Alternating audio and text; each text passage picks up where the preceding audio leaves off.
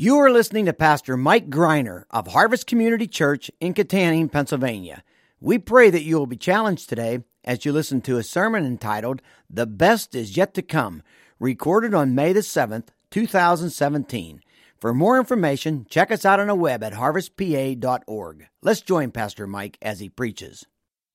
When I was a young man, I lived in South Jersey, and I'd never been to South Jersey before, and I kind of liked South Jersey. Didn't love it, but I liked it. But from there, I'd often drive, or sometimes drive, to North Jersey and even to New York City. And I made up my mind as a young man that I would never live anywhere close to New York City. It may be kind of interesting, but it was a big city. It was kind of just noisy, scary. Some people, you know what I mean? They don't even want to drive in big cities. And then northern New Jersey just was a hole. I thought, this is a horrible place to be with all these big, tall buildings. There's nothing even worth living in North Jersey. And I remember saying, I'm never going to go to North Jersey. Do you know that that's the densest, the most densely populated place in America is North Jersey? You have cities like Elizabeth, New Jersey, and Newark, New Jersey, and Irvington, New Jersey, and Hoboken, New Jersey, and Patterson, New Jersey, and they are literally right on top of each other, and each one of them has like 500,000 people in them. I mean, it's just so crowded, and it's Jersey. You don't even get Broadway. I thought, I'm never going to live there. I'm never going to go there. Never going to be there. And then, after I got out of seminary at age 33, many years later, the only church that would even think of letting me preach was First Baptist Church of Union, New Jersey, which it just happens to be right on the border of Irvington and Elizabeth and Newark and just a few miles from New York City. And everything I thought I would hate about city life, and at first, I would tell you, I was paranoid for a year. There's people always walking by the house because there's people everywhere, But after about 7 years, there are many things I came to love and like about that culture. And I realized people really are people. They're the same. They're not nice in New Jersey. But they're not nice because they're nice. They're meaner than you. They're not nice because there's too many people around. And if you have to stop and say hi to everybody, right? You guys remember, that commercial, the Bud Light? Hey, what's up, what's up, what's up? And the guy comes from Texas, and he goes, well, I'm fine, how are you? And they're like, why is he talking to us? That's what it's like in New Jersey. They don't want to talk to you. You walk by people, you almost touch them, they don't want to talk to you. But after a while, you don't want to talk to them. Why? Because 1,000 people are going to do that to you today. You don't have time. There's a lot of good food in New Jersey. Probably the best food in the world is in New Jersey, because all the food of the world is in New Jersey. And they have all those wild accents you hear on movies. All of them are all right there. And I thought, you guys are faking it. You don't really talk like this, do you? And they really do talk funny. Oh, you should have heard her. They all talk really like that. And you have people talk like mobsters, and you have all the nations are there. And then New York City is really not that scary of a place. After you go in a few times, it's kind of fun to. I love driving in New York City. Love fighting with the cabs. I love the way people in North Jersey drive. I don't think anyone else drives as well. And I mean that. So now when I watch TV shows, and they're happening in New York or North Jersey, I feel right at home. I love it. Like if you're around, for us, if you see a movie that's made in Pittsburgh, which is like half the movies these days, have you noticed? You're like, hey, I know that place. Hey, I know that place. You can almost feel like you're there. For me, if I see a New York movie, I'm always excited. Or something happening in New Jersey. Why did I talk about all that?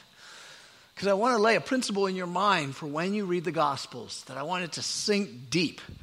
And that is, you and I have to remember it. We're not reading myth. We're not, because most of the time if you see John or James or Peter or Andrew, they're a statue or they're in stained glass.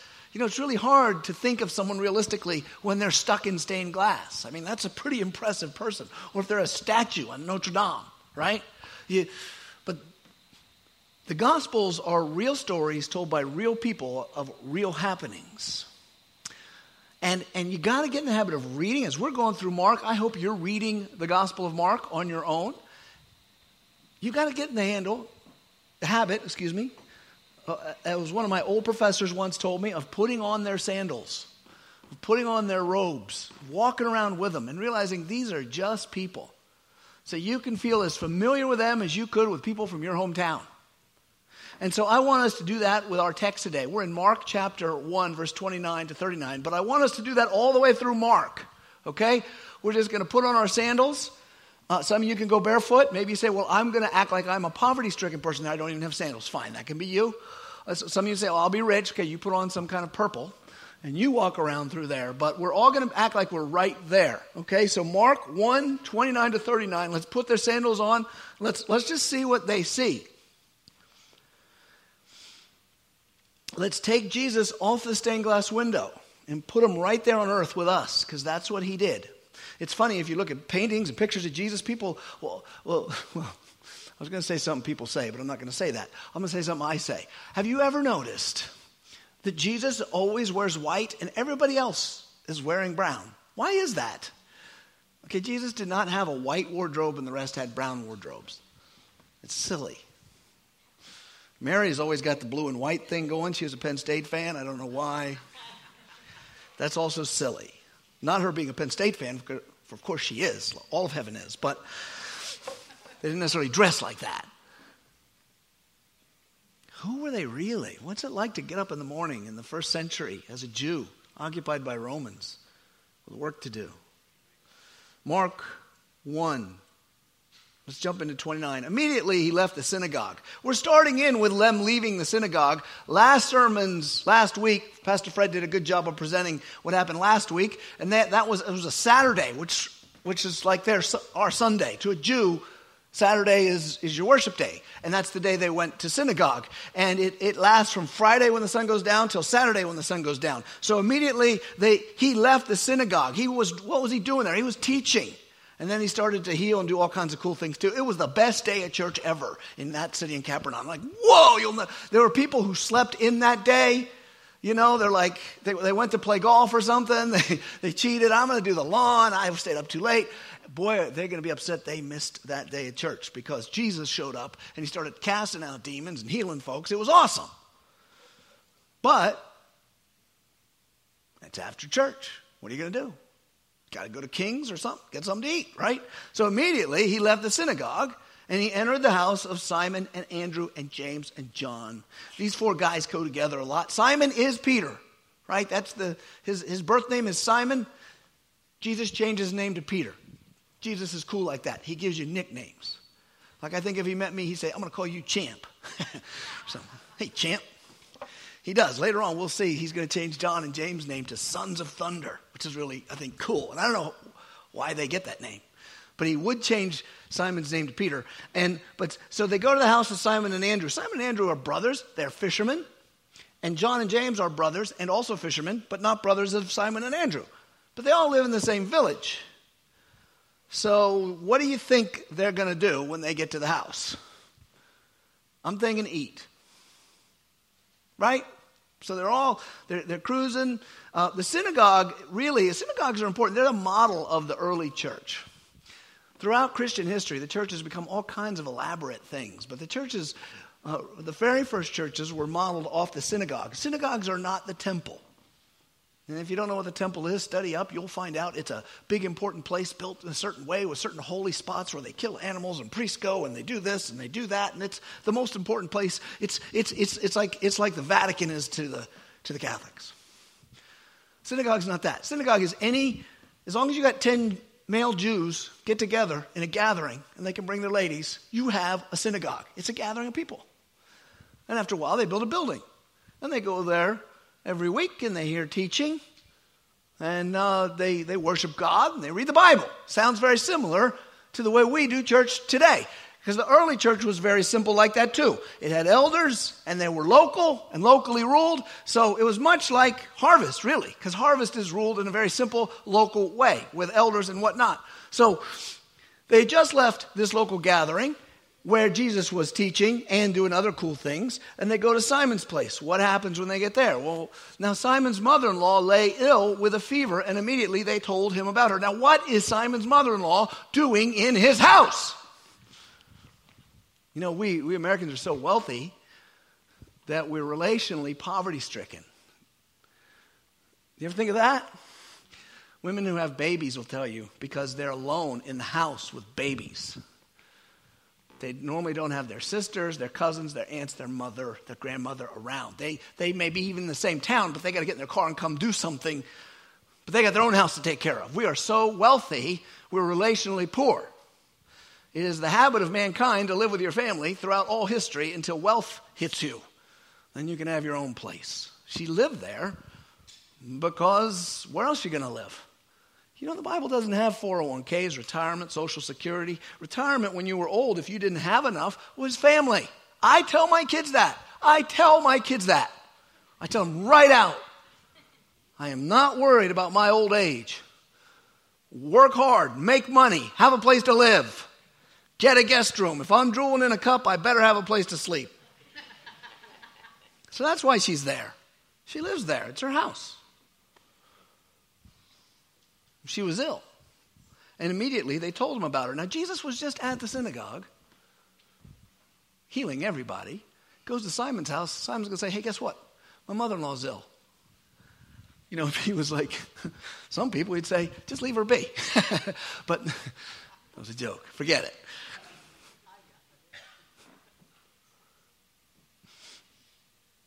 So it says, and he came, and he took her by the hand, and he lifted her up. And her fever left her. He just says, get up. She gets up, and her fever's gone, and she began to serve them. Now, that's not an unusual thing.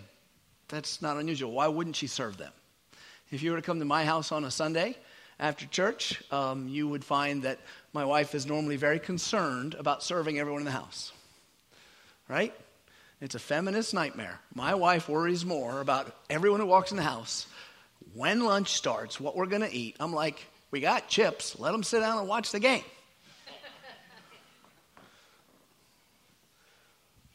But you can't stop a woman from being house proud. I don't care what they teach them in college. She got up and she's thinking, these people are in my house. They got to eat. I'm sure they did it every Saturday. That evening at sundown. Now notice it's sundown already. Mark gives us very little details. Both Fred and I have pointed that out the last two sermons. It's never going to change. What happened all afternoon? I don't know. They ate. They kicked their feet up. They talked. They yacked. Maybe they took a nap. I don't know. I don't know. It was a busy day. I got a feeling Jesus probably didn't get much rest. Someone was always interested in hearing what he had to say. But the day's gone now. The sun has gone down, which means it's no longer the Sabbath. For us, it's the same day. Sun goes down, it's a different day. And look what happens at sundown. They brought to him all who were sick and oppressed by demons. Everybody else's Sabbath was over too. They were finished with their Sabbath lunches too. And maybe some who had to come a long way could come now because it's no longer the Sabbath. It's not a day of rest. The sun goes down and they all figure out where Jesus is staying. It's not hard to figure out. They watched him walk there. Some of them, word got out. Everyone knew he was healing everybody at the synagogue. People knew he healed this mother-in-law. They're thinking, I was just talking before the service with a brother of ours who's got a problem that's causing him some pain. And the doctors, of course, are saying, ooh. But some doctors get it right, and maybe they will. But wouldn't it be great if I could say to him, hey, man, Jesus is over at Simon's house. Let's go over there and let him take care of business. It's what you do. It's what I do. Isn't that it?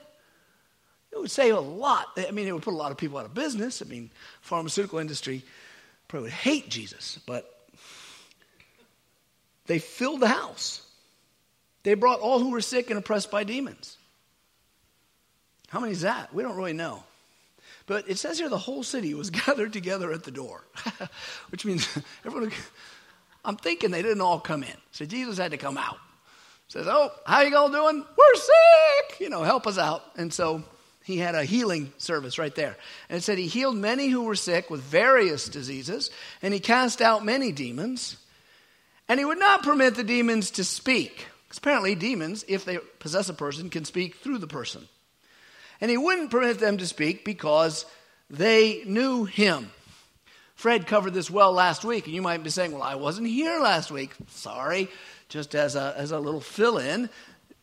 In the spiritual realm, God made the demons before they were demons, before they rebelled. They know who Jesus is. They see him as the enemy. And apparently, Jesus doesn't want his fame spread out yet. He doesn't want people to know yet that he's the Son of God. Why? I don't know. some scholars think it's crowd management. It's not going to work, as we see already. Some scholars think he had to unroll things. You know what I say? If Jesus doesn't want people to say it now, that's his business. What do I care? But he would tell the demons, shut up. And the demons would shut up. Now, Jesus' fame in this little town was going to grow to unimaginable, well, not unimaginable, you can imagine, let's say unmanageable crowds. That's a better word. He wouldn't be able to go into cities anymore very soon. Now, I just want to take a note and talk a little bit about that whole demonic thing, because people are interested in demonic things, and it matters. Christians believe in demons and angels, unseen things, and I am not ashamed to say it. If you believe that the world is something besides just material, if you think it's just material, then you have already made the existential leap that you know the unknowable. That you can, that's kind of philosophical, isn't it? Let me put it another way. If you think there's nothing in the universe except for what you can see and touch, how do you know?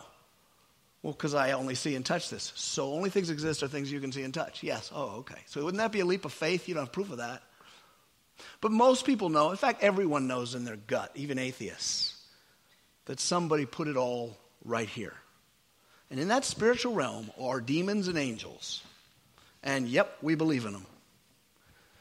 And many are fascinated with the demonic activity, especially because so much seemed to surround the ministry of Jesus. He was constantly casting out demons. Many say that these were mental illnesses. Again, stealing my thunder, Fred rightly pointed out that a mental illness doesn't say things like, you are the Son of God. Mental, that's not epilepsy there, right? And don't ever make the mistake of this. Don't ever be a snob about modern times. There's no proof in the history of archaeology or history of mankind that there was ever a time when man was stupider than he is right now. That could be interpreted as man has never been stupider than now, and that might be true. But what I'm getting at is man has always been just as intelligent as he always is.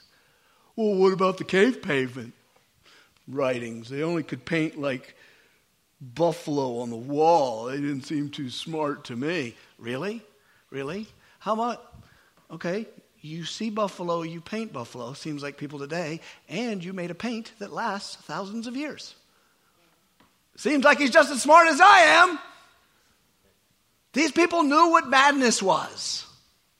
They knew. Some wonder, well, if there's so many demon-possessed then, does that mean there are that many demonically possessed people today? And I want to answer this with a lot of caution, because a lot of people get sidetracked into what are often called deliverance ministries and the anti-demonic, and there's a demon behind everything and a demon in everything, and they're casting out demons out of everything. They write books about how to handle it. There are books. There are people who will teach you that if you go and find a demon-possessed person and interview that demon, he can give you information from the netherworld, like his name. It's like, I'm Jim the Demon. Okay, Jim. What's your job, Jim the Demon? Well, my job is to keep an eye on Freeport, Pennsylvania. Okay, Jim the Demon. Who's over Indiana, Pennsylvania? Well, that would be Bill. Okay, Bill. You think I'm joking? There's so-called serious missiologists with professorial jobs in seminaries who believe this hogwash. Hogwash. You don't interview demons to find stuff out. That's blasphemy.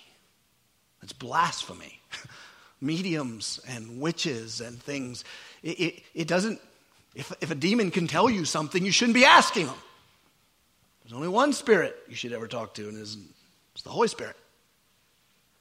But there's people who get sidetracked. People who get afraid. Do I have demons in me? Christians, you cannot be demon-possessed. The Holy Spirit uses all the rooms in the house. He won't let anyone in. Many people talk to demons pray to demons. You say, no, they don't. Yeah, they do. Some of you people in here, I'm sure, have prayed to demons. You say, I did? Yeah, because you walked in, you say, in the name of Jesus, I cast you out, Satan. In the name of Jesus, I cast you out, spirit of anger. In the name, you say, well, can't I do that? Well, who are you talking to? Demons? Well, how do you even know they're in the room? How do you know Satan's in the room? Satan can't be everywhere at once. Do you know the old saying, speak of the devil and he shall appear? Well, I ain't speaking of him. I don't want him around here. I'm pretty sure a lot of the lesser imps are the ones that concern themselves with me. But I don't even know which ones they are. Walking around binding things. Silliness. I even heard a preacher on the radio. I was like, man, I'm loving this sermon. In the middle of the sermon, he goes, you can talk to demons. You can tell them. I'm like, how do you even know they're there? You never see these kind of instructions in the Bible. You never see the kind of instructions in the Bible that weird Christians will come up with and put in books. You never see Paul telling you how to deal with demons like that. If someone is truly demon-possessed, you're just going to have to trust that the Holy Spirit will make it clear to whoever it needs to be clear in that moment. Why can we not assume that there was... Who controls the demons? God. Do you notice the demons obey Jesus? He says, don't talk. They don't talk. He says, come out. They come out. Humans don't. Humans don't. The text right after this, Jesus heals a leper. He says, don't tell anyone who did this. The leper's out there going, hey, guess who healed me? They're under complete control of God. So don't worry about possession. If that unique situation happens, God will be there when needed. All demons are under the power of God. Satan is a gnat under the thumb of the Lord. You never have to worry about Satan creeping up and getting you. Well, doesn't the Bible say, watch out because he's a roaring lion seeking whom he may devour? Yes, it does. What it's saying to you is don't you give him ground that doesn't belong to him. Don't go running off into sin. He can't just get you unless God gets him. How do I know? 1 Corinthians 10:13 says, no temptation has overtaken you except that which is common to man, and God is faithful. He won't allow you to be tempted beyond what you're able. He'll actually stop whatever's tempting you in the spiritual realm and says, that's it. This person can't handle it anymore. That's all you get. Now you might say, well, why does he let the demons tempt me at all? Answer is above my pay grade. And yours. It doesn't matter. But everything God does is good. So don't, when it comes to the demonic, let me give you 4 truths to keep you on track. Ready? 1, the gospel, the good news is the power over the demonic. The gospel is the power over the demonic. I am not ashamed of the gospel, for it is the power of God to salvation to everyone who believes, to the Jew first and also to the Greek. Because the gospel brings the indwelling Holy Spirit to any who believe. And Holy Spirit come, demon gotta go. Second, Satan's number one weapon isn't all the weird stuff in the weird books. It's lies. It's lies. It's lies. That's it. That's his number one weapon. He started with Eve, worked there, and he keeps on rolling. It's lies. And how do you combat lies? Know the truth. Neglect your Bible, you're more open to temptation. Read your Bible but don't believe what it says, you're more open to temptation. Because truth undoes lies. You shall know the truth, it'll set you free. Third, all of Satan's attacks can be repelled by trusting Christ. Every single one. How do I know that? Because Paul says, take up the shield of faith, which is able to quench all the fiery darts of the wicked one. So you're afraid of the devil? Stop. Trust God. And you have your shield. Faith is the victory that overcomes the world. Finally, God protects you from evil. He puts it in the Lord's Prayer.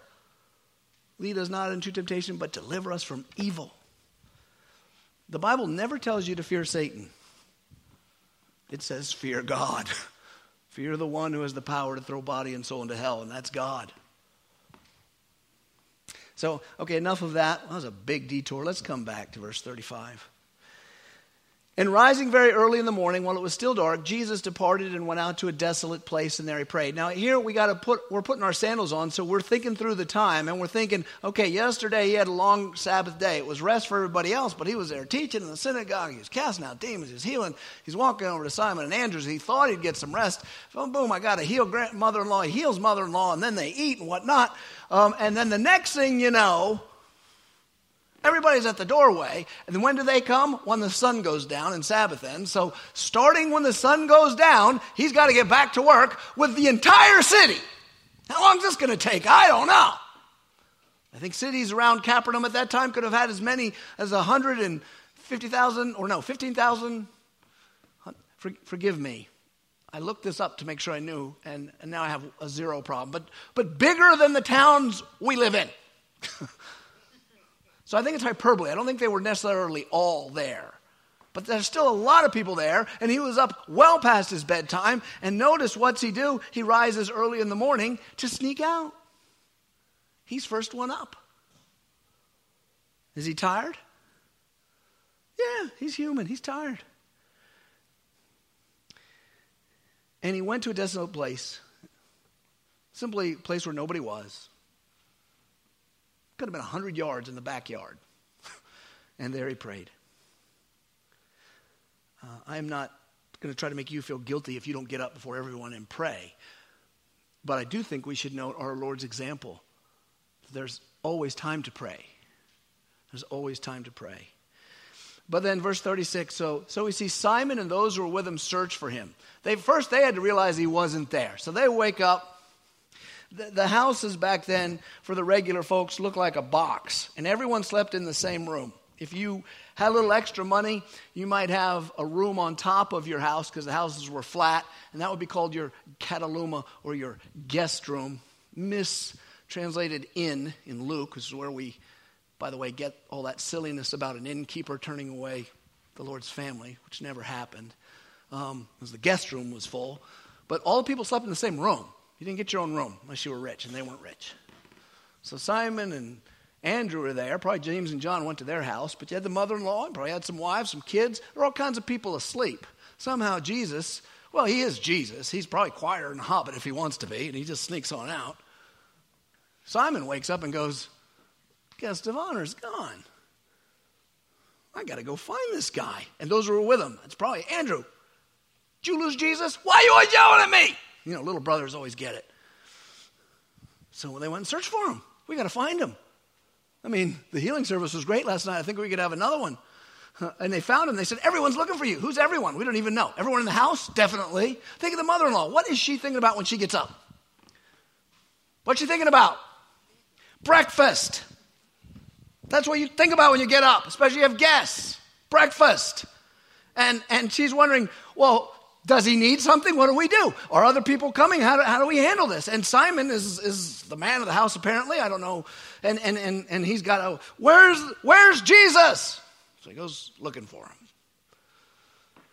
Lost house guest. Verse 38. And Jesus said to them, that's the he, let's go on to the next towns, that I may preach there also, for that's why I came out. What? Think of what a weird answer that would be in Simon and Andrew's ears right then. Should we go back and tell Mom? Should we eat first? There's a lot of good ministry going back in my hometown. And he went throughout Galilee, preaching in their synagogues and casting out demons. So he's going to all the towns in northern Israel, doing the exact same thing he just did in Simon's hometown. Simon's hometown, Capernaum, would become his kind of home resting base when he was up north. But you notice Jesus had an agenda. He got up in the morning because he had something to do. He had an agenda. He said, let us go. Look at what it says in the word. Let us go to the next towns that I might preach there, for that is why I came out. I don't think he means that's why I came out of heaven, although it is why I came out of heaven. I think he's saying that's why I got up before the rest of you. It wasn't just to pray. He could have prayed in the house. He's like, I need to get away from those people. Because what we did there, we got to do in another town. And we got to do it in another town. And we got to do it in another town. There are a lot of towns around here. I only have 3 years till I get to the cross. We got things to do. He didn't say it that way, but he knows that. We haven't even touched southern Israel, where all the people are. He had an agenda. And at this moment, can I tell you, God has an agenda for your life too.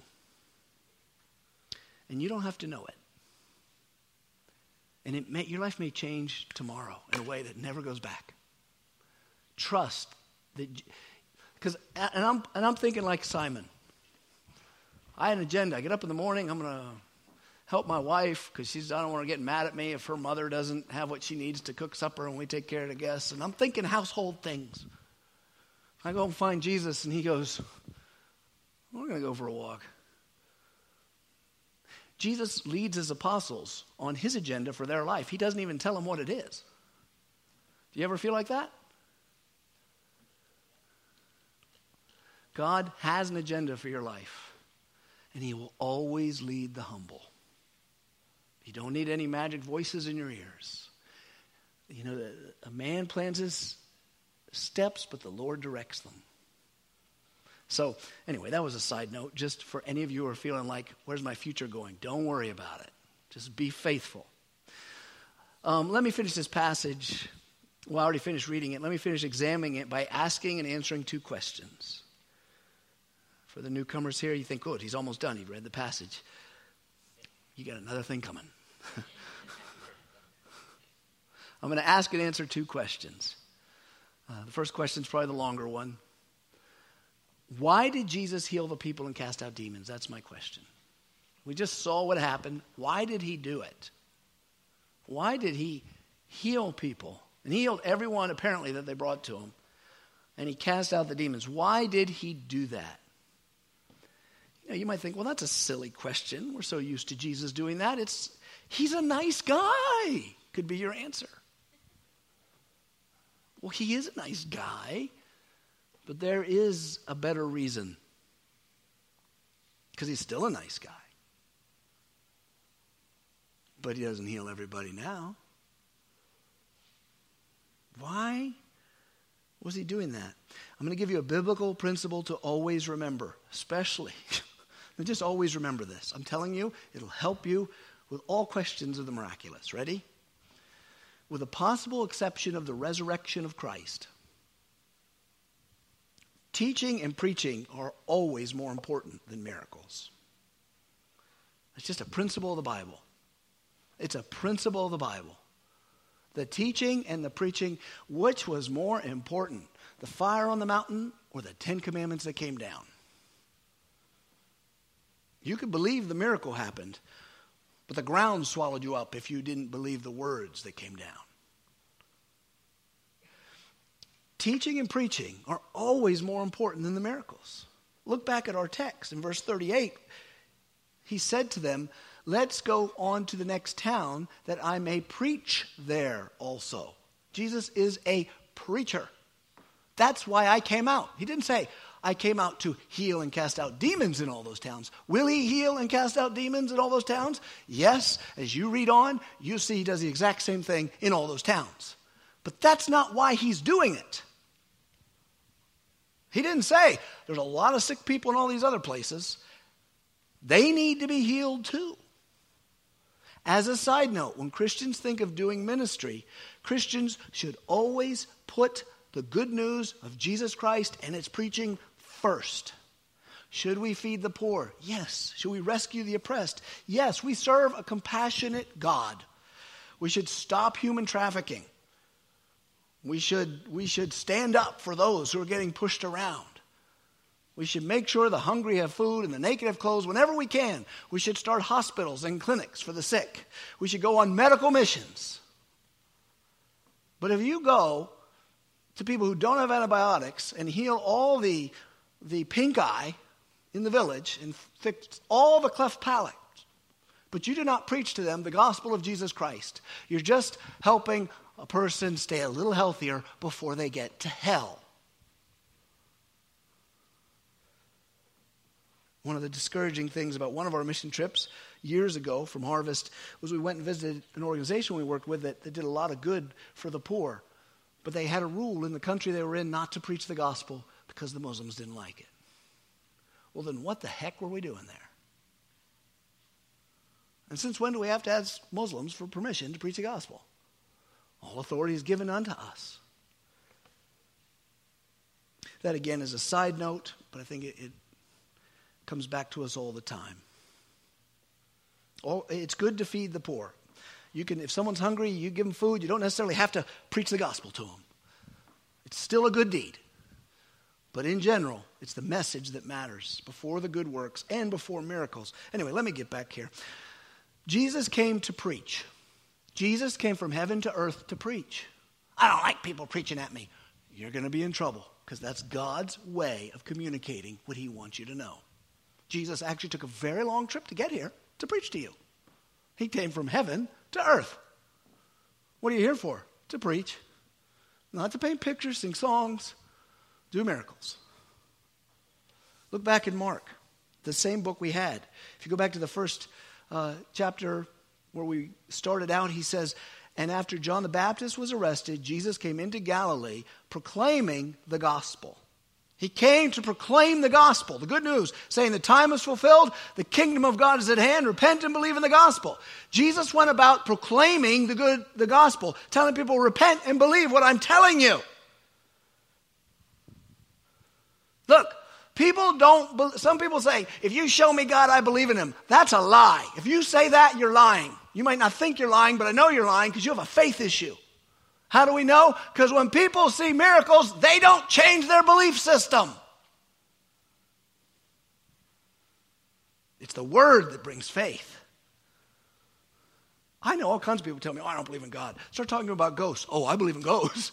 Oh, so you have no problem with the supernatural, do you? It's not. These people are watching Jesus do miracles, and many of them don't believe. The good news, the message that Jesus brings is going to grow because he is going to do a ministry, and that's going to include dying on the cross for the sins of the world. When God becomes man and he is without sin, he came to substitute himself and pay the price for our sins, not only so that you can be forgiven of sins, but that when he rose from the dead, you could be raised. He ascended to heaven, that where he is, there you may be also. He's coming again to fix everything. And those who believe in him are not just forgiven, they are sons and daughters of the living God. That's the good news. And I just told it to you. Now, if I can't pull off a miracle, it doesn't change the truth. You might say, well, I'd rather see a miracle. I don't have any.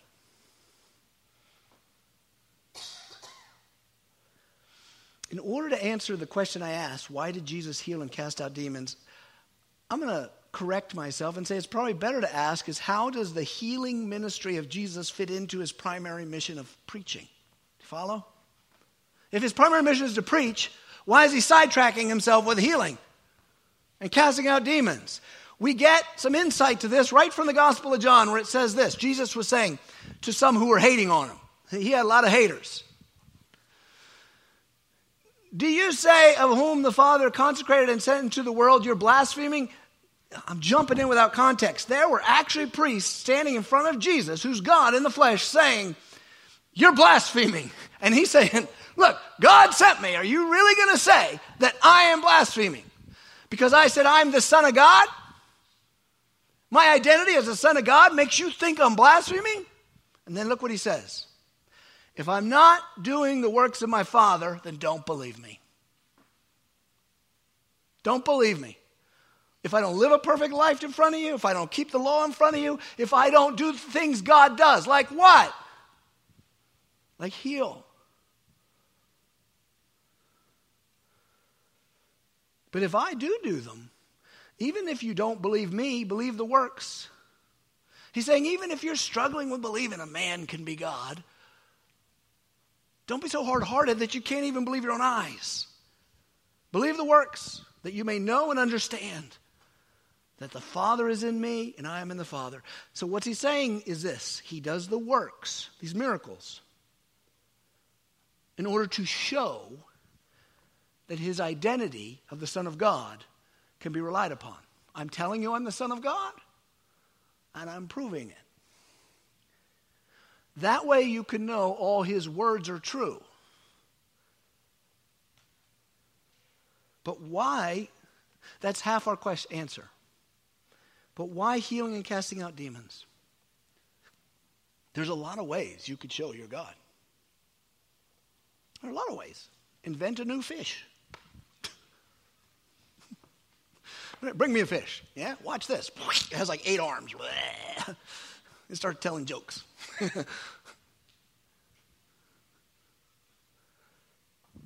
If you ever notice all the miracles God did, C.S. Lewis pointed out, were things God already does that you just don't think about as miracles even though they are.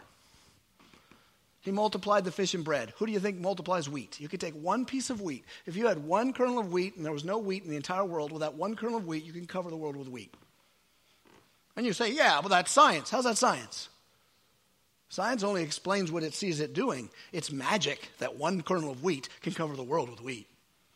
That you let it die, you put it in the ground, and it grows this tall. That sunlight turns into that. He multiplied all those fishes into the net. Well, who do you think fills the ocean with fish? The virgin birth. Who do you think? Who do you think takes care of the formation of DNA? He does things consistent with God's godness. And God loves people. And he's compassionate to people. So he heals them. He could paint rainbows in the sky. I'll show you I'm God. Watch this. You know, there's rainbows all over the place. Unicorns. I mean, Moses showed he was a prophet from God by doing miracles, but nothing like this. Elijah brought fire from heaven, but nothing like this. Jesus could show his power in a million ways, a quadrillion ways. He invented quadrillion as a number. Healing and casting out demons display the reality of the coming kingdom of God, and that's why he did it. In other words, here is the king, and he's saying, the kingdom of God is at hand. Let me show you how you know the kingdom of God is at hand. The biggest problem mankind has is that he's sick. He's sick because he's a sinner and he's dying. And I'm telling you something, when my kingdom comes, there'll be none of this sickness. Let me show you. Healed, healed, healed. There'll be no demonic power in my kingdom. Gone, gone, gone. I know that leads to kind of a question. Because remember, everyone he healed is dead. They're dead. It didn't last. The mother-in-law, it didn't stick. And it caused people to say, well, why doesn't God bring his kingdom fully now? End all sickness and evil now. I'm glad that the people who prayed that back in the 1600s and the 1700s or during the plague, that he didn't do it because I wouldn't exist. Peter tells us in 2 Peter 3, the Lord is not slow to fulfill his promise, as some count slowness, but is patient toward you, not wishing that any should perish, but that all should reach repentance. The day of the Lord will come like a thief. The heavens will pass away with a roar, and heavenly bodies will be burned up and dissolved, and the earth and the works that are done will be exposed. The day will come when the wickedness is put to death. The day will come when sickness and evil are done away with. When weakness is done away with. Weakness of mind, of emotion, of body, of death. Because it's all death.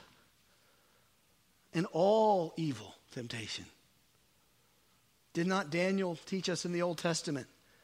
And many of those who sleep in the dust of the earth shall awake. There's some people who say, well, the Jews didn't even believe in the resurrection. Why do people believe such stupid things? That so-called scholars say, there it is in Daniel. Many of those who sleep in the dust of the earth shall awake. Some to everlasting life, some to shame and everlasting contempt. The day is going to come when he rises the dead. And when I rise in my new body, I know you're thinking, how can you improve on what you've already got, Mike? I know. But it's going to be better. And it can't get sick. It'll never take a pill. Does not John declare in the last book of the Bible, and I saw the holy city, the New Jerusalem, coming down out of heaven, prepared as a bride adorned for her husband? I heard a loud voice from the throne saying, behold, the dwelling place of God is with man. He will dwell with them, and they will be his people. And God himself will be with them as their God, and he will wipe away every tear from their eyes, and death shall be no more. Neither shall there be mourning, nor crying, nor pain any more, for the former things have passed away. And he who is seated on the throne, and that's Jesus, said, behold, I am making all things new. He said, write this down, for these words are trustworthy and true. When Jesus says, write it down, write it down. I'll give you something to write down that's not near as important. That's my words. Ready? The earth is filled with the goodness of God. It's a good earth we live in. But it is flawed. Adam's race blew this thing by death and sin. All living creatures suffer under the judgment that comes from sin. But a new world is coming, and a new kingdom where Jesus reigns. In that kingdom, there's none who are sick. There's none who die. There's none who weep. None who are tormented by demons or evil or fear. Jesus displayed the love of God in the miracles he chose to do. And we also displayed, follow this, I'm answering my question now. Why did he heal people and cast out demons if his primary job was to preach? One was it confirms who he is, but here it revealed the normal kingdom reality. Normal life will be no one is sick and there is no evil. The kingdom is not fully here yet. A lot of people err in their theology by thinking if you believe hard enough, you're going to get healed. A lot of people are victimized by that lie. God doesn't choose he just doesn't do that the same way. I'm not saying that he won't heal if you ask. Every time you're healed, he did it. I mean, if your blood closes up a scab, God is in everything. He holds everything together. He made it happen. One day it won't, and you'll go to the doctor and get a septic and you'll die.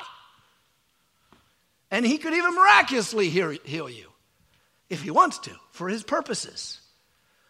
But you need to accept it as the norm that you're going to croak. Things are going to break. Why? Because we do not live in the time of the full revelation of the kingdom of God. What time do we live in, Mike? Thanks for asking. We live in a time of gathering together citizens for the kingdom. See, the kingdom is here because Jesus reigns in my heart. Jesus reigns in your heart. We are undercover agents. We are definitely, you think, why do nations, right? I think the Chinese are cracking down big time again on the Christians. And of course, all the Muslims are always trying to kill all the Christians. And the communists definitely went after all the Christians in Russia. And why? Because they think Christianity is subversive. They're absolutely right. It's subversive to every allegiance in your life. It's subversive to your parents. It's subversive to your spouse. It's subversive to your government. Because we're saying there's a king above you. So no matter what you say, even if I obey you, there's someone above you. And one day you're not going to matter in your leadership. What we're doing is we're going to this world and saying, want to join a different kingdom. And how do we do that? We bring the message of the gospel. And that leads to our number 2 question. How should this passage change our lives today? By remembering and acting on 3 truths. 1, the message is still the point. The message preached is still the point.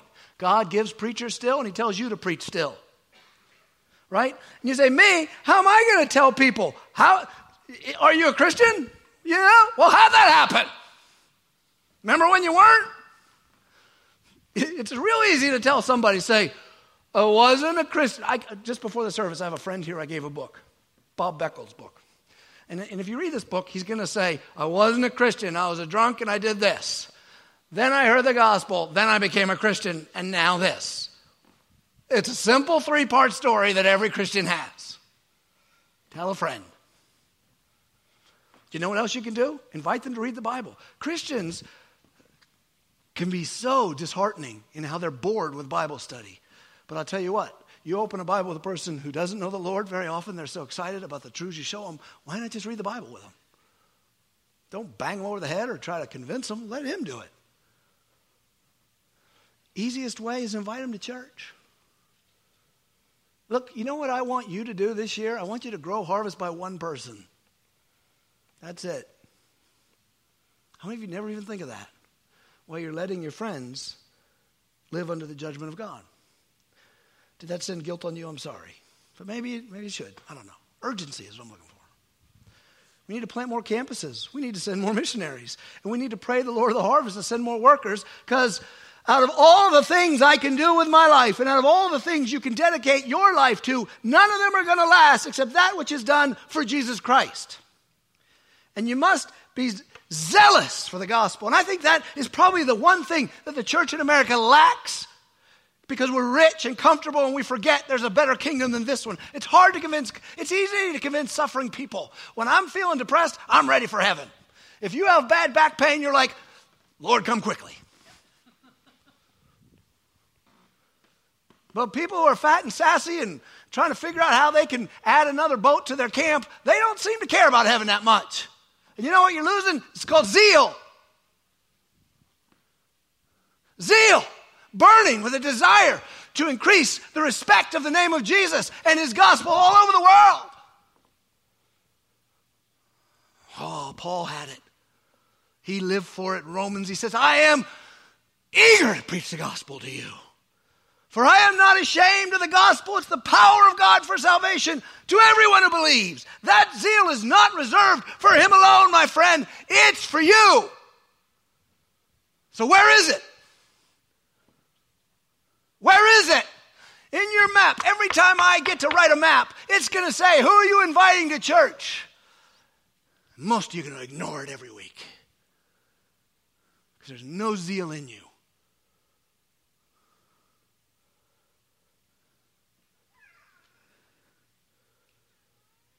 The kingdom of God shall be preached, Jesus told us, to the whole world as a testimony to all nations, and then the end will come. You're sitting around worrying about who's got nukes. God's got nukes. He's nuking the whole stinking joint, including your house. Second, church is not just for worship times, but for all times and places. You notice Jesus and his boys, they didn't just save all the religious talk for when they're in synagogue. It went with them wherever they went. It should with you. If you never talk about God, the Bible, or the Son of God in your home, in your recreation, then your faith is either ill or dead. And your church attendance is just your way of inoculating yourself from the truth so you don't catch it. Third, look to the hope of the day when his kingdom comes in all its fullness. No matter how good a year you're having, remember, this is nothing compared to what I'm going to have. No matter how bad a day or a year you're having, think it's only for a little while. Pain is only for a moment. Never doubt the victory. Never doubt the resurrection of the dead. There was a group of priests who did. They were called the Sadducees. They challenged Jesus, and listen to what he said to them. He said, regarding the fact that the dead rise again, have you not read in the book of Moses, in the passage about the burning bush, how God spoke to him saying, I am the God of Abraham, the God of Isaac, the God of Jacob. He's not a God of the dead. See, all three of those men were dead.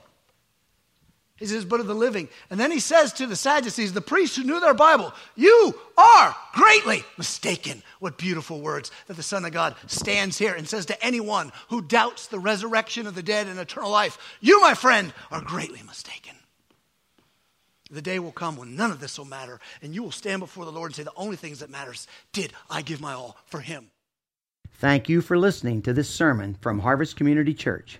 We invite you to join us at any one of our 4 campuses located in Kittanning, Petrolia Valley, Indiana, and Freeport. For more information, check us out on the web at harvestpa.org.